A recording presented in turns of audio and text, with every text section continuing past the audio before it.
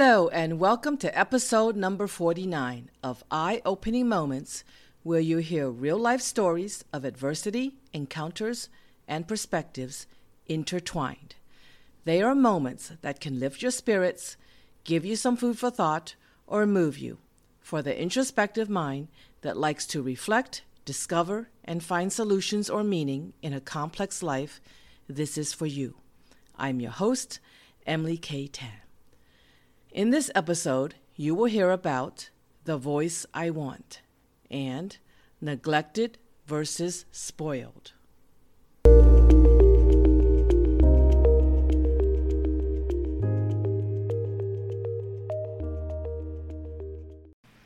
The Voice I Want. Shushed as a child, when I tried to make a suggestion for a family picnic, I stopped talking. Told to be quiet many times by grandma, aunties, and uncles, when I wanted to share my ideas, I became silent. Ignored as a teenager when I tried to share my opinions about something, I shut my mouth. I lived in a house of 8 relatives. It buzzed with much chatter, but I was not one of them. I was the youngest. My opinions, ideas, or suggestions did not seem to matter to anyone.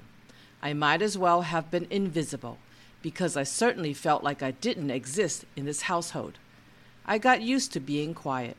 I ended up listening more because I was not allowed to talk, or my speaking was ignored.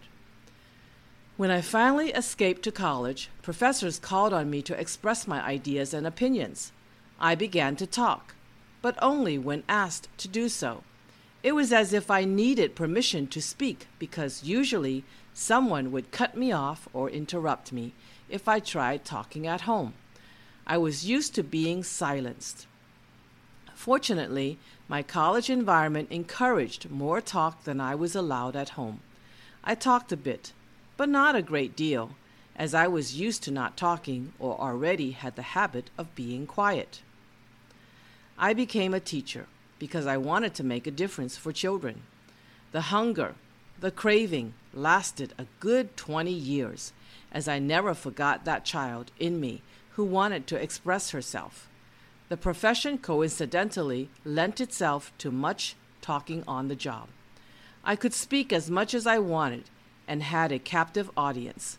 Someone up there must have heard my cry for help to let me talk and be heard. Somewhere in the middle, where I took a break from teaching and entered the world of business in the financial industry, I got a chance to give training and motivational talks to other business partners. I reveled in the satisfaction of speaking and helping others. I loved it so much that I joined Toastmasters International as a hobby. It was so much fun that I dreamed of becoming a professional speaker. And then the facilitator seemed to laugh at me for having such a lofty dream, because she felt it was challenging.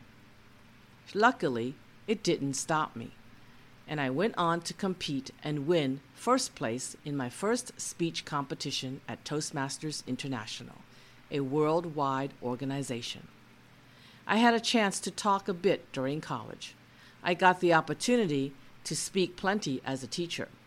So it seemed that my desire to communicate and express myself should have been fulfilled, and I wouldn't look like the quiet and shy girl I always appeared to be. It didn't happen. Perhaps habits developed as a child stayed with me, and it was hard to free myself from the chains that were later unlocked. I continued to be a relatively quiet person. When I was in business and Toastmasters, I spoke to present and to motivate. That was most fulfilling, but the frequency was not enough for me. I wanted to do more. Being silenced as a child seemed to leave scars on me that needed more relief from the pain. Blocked from talking as a child left residual feelings of discomfort.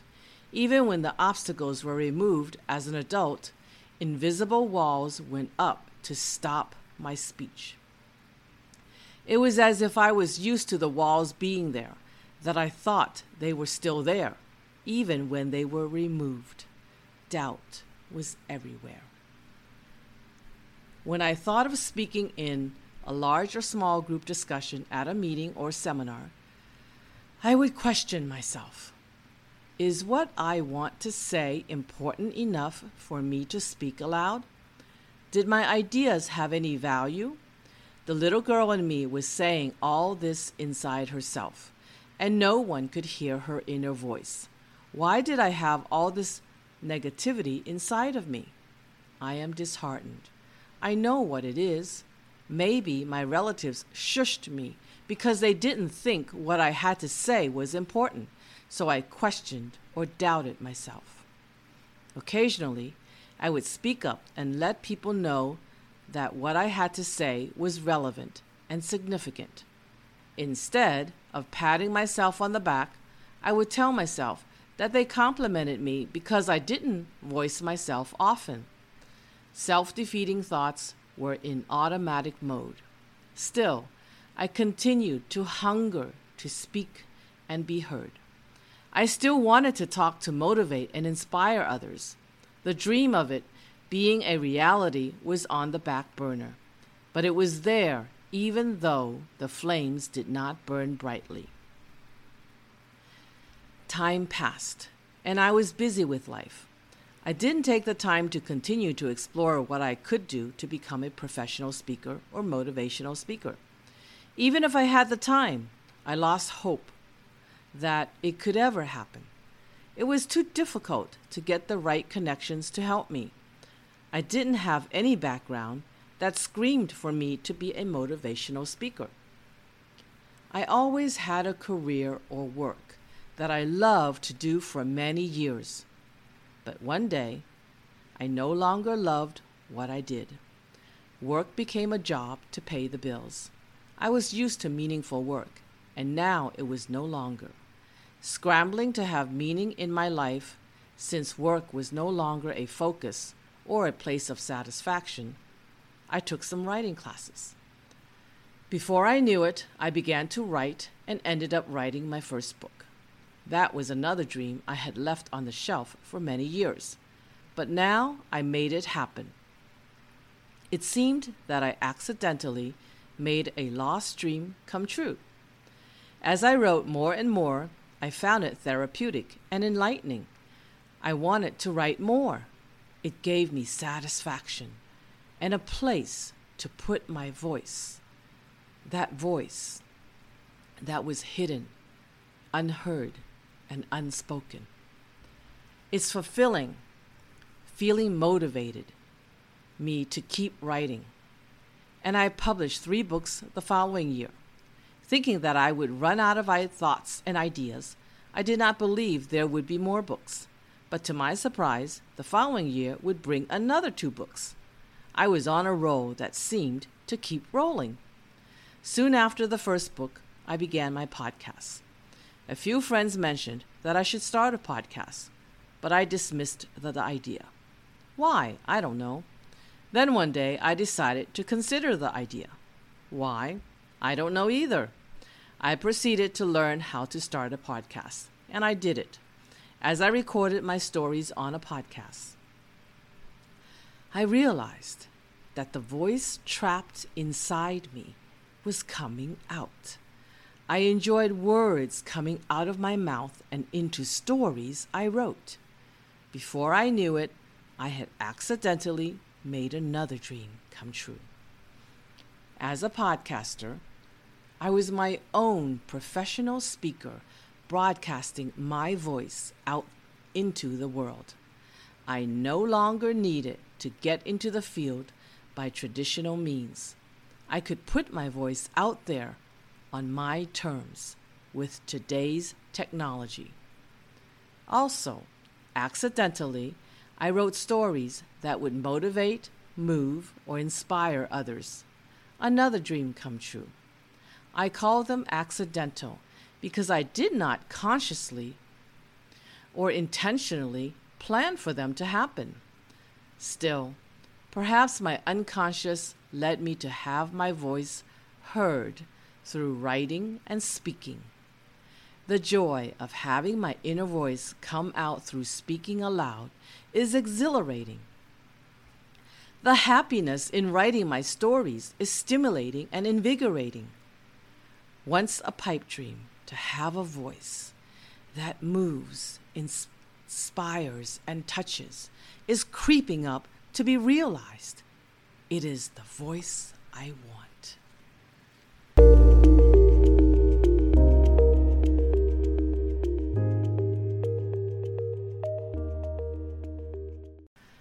Neglected versus spoiled. Grandma Betsy, my father's mother, told me I spent my first few years of life with her. At that time, I had an older sister and a younger sister. Why was I the only one with her? Why did my older and younger sisters get to be with Mom and Dad while I didn't?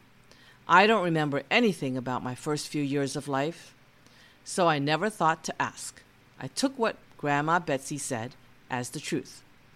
I assumed Grandma Betsy took good care of me, but I felt neglected by Mom. Neglected is defined as one who is given little attention or respect. To disregard, it is correct. I was ignored. By age 5, I moved from the South to the East Coast to live with Grandma Sandy, my mom's mother. By then, Mom had child number 4.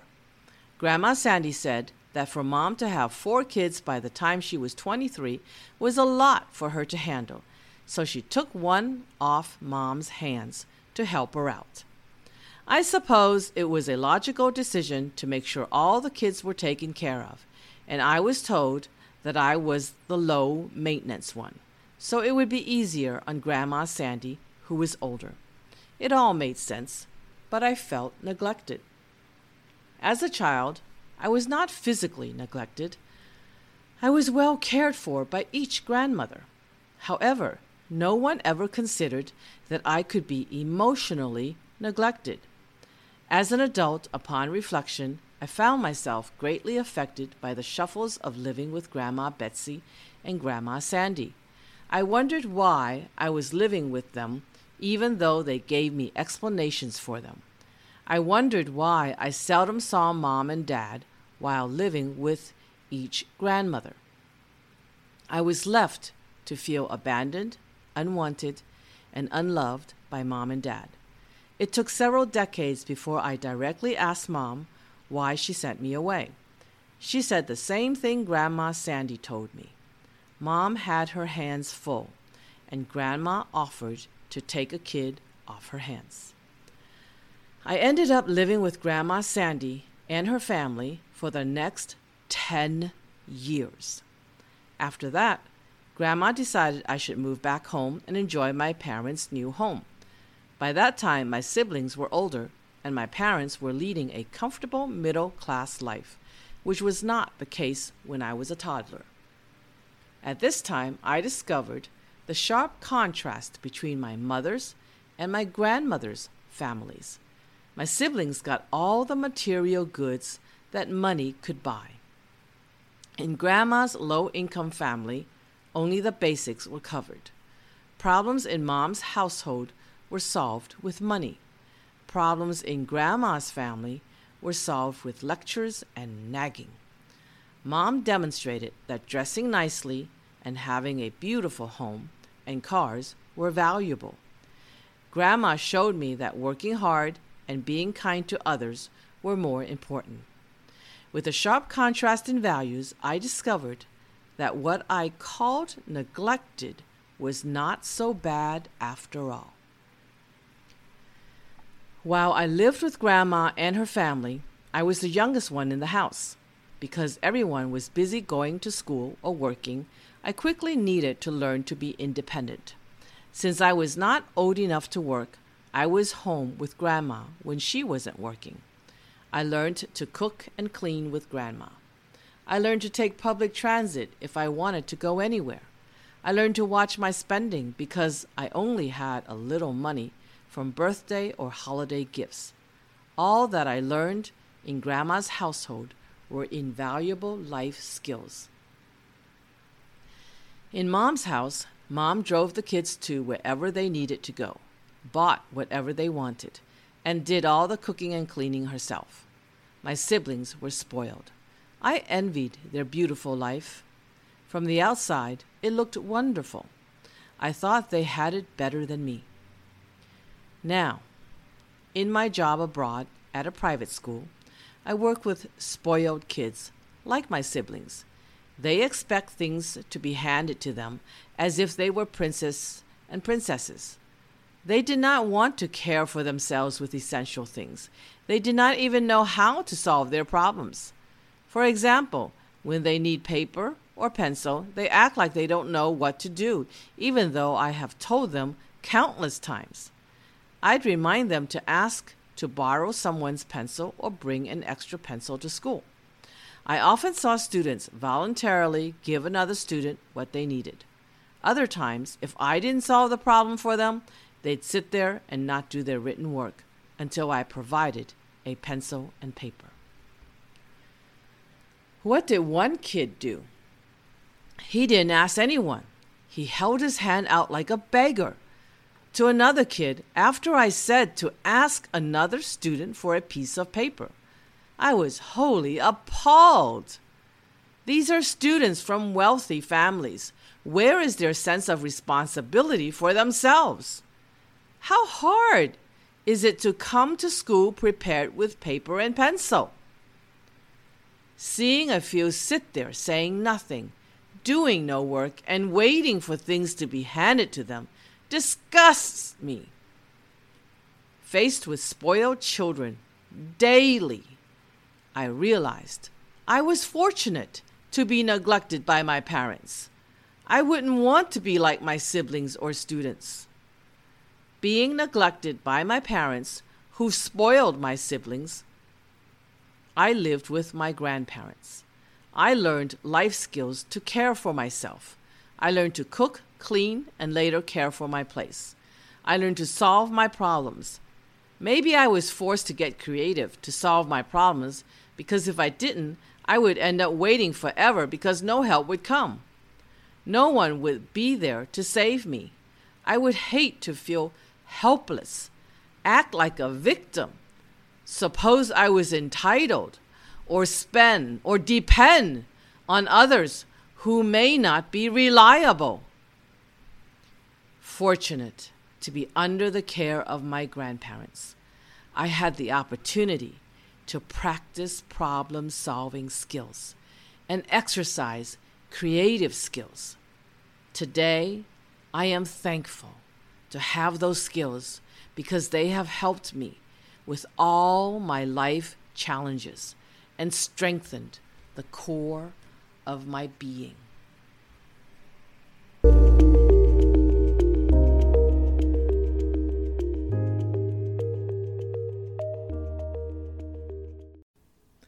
Though my voice was silenced as a child, I never gave up on finding a way to express my voice. I now speak my voice as a writer and a podcaster. Though I was neglected as a child, I learned valuable life skills that have helped me overcome many challenges. Next week, you will hear 2 new real-life stories called From Self-Abuse to Self-Love and The Need to Know.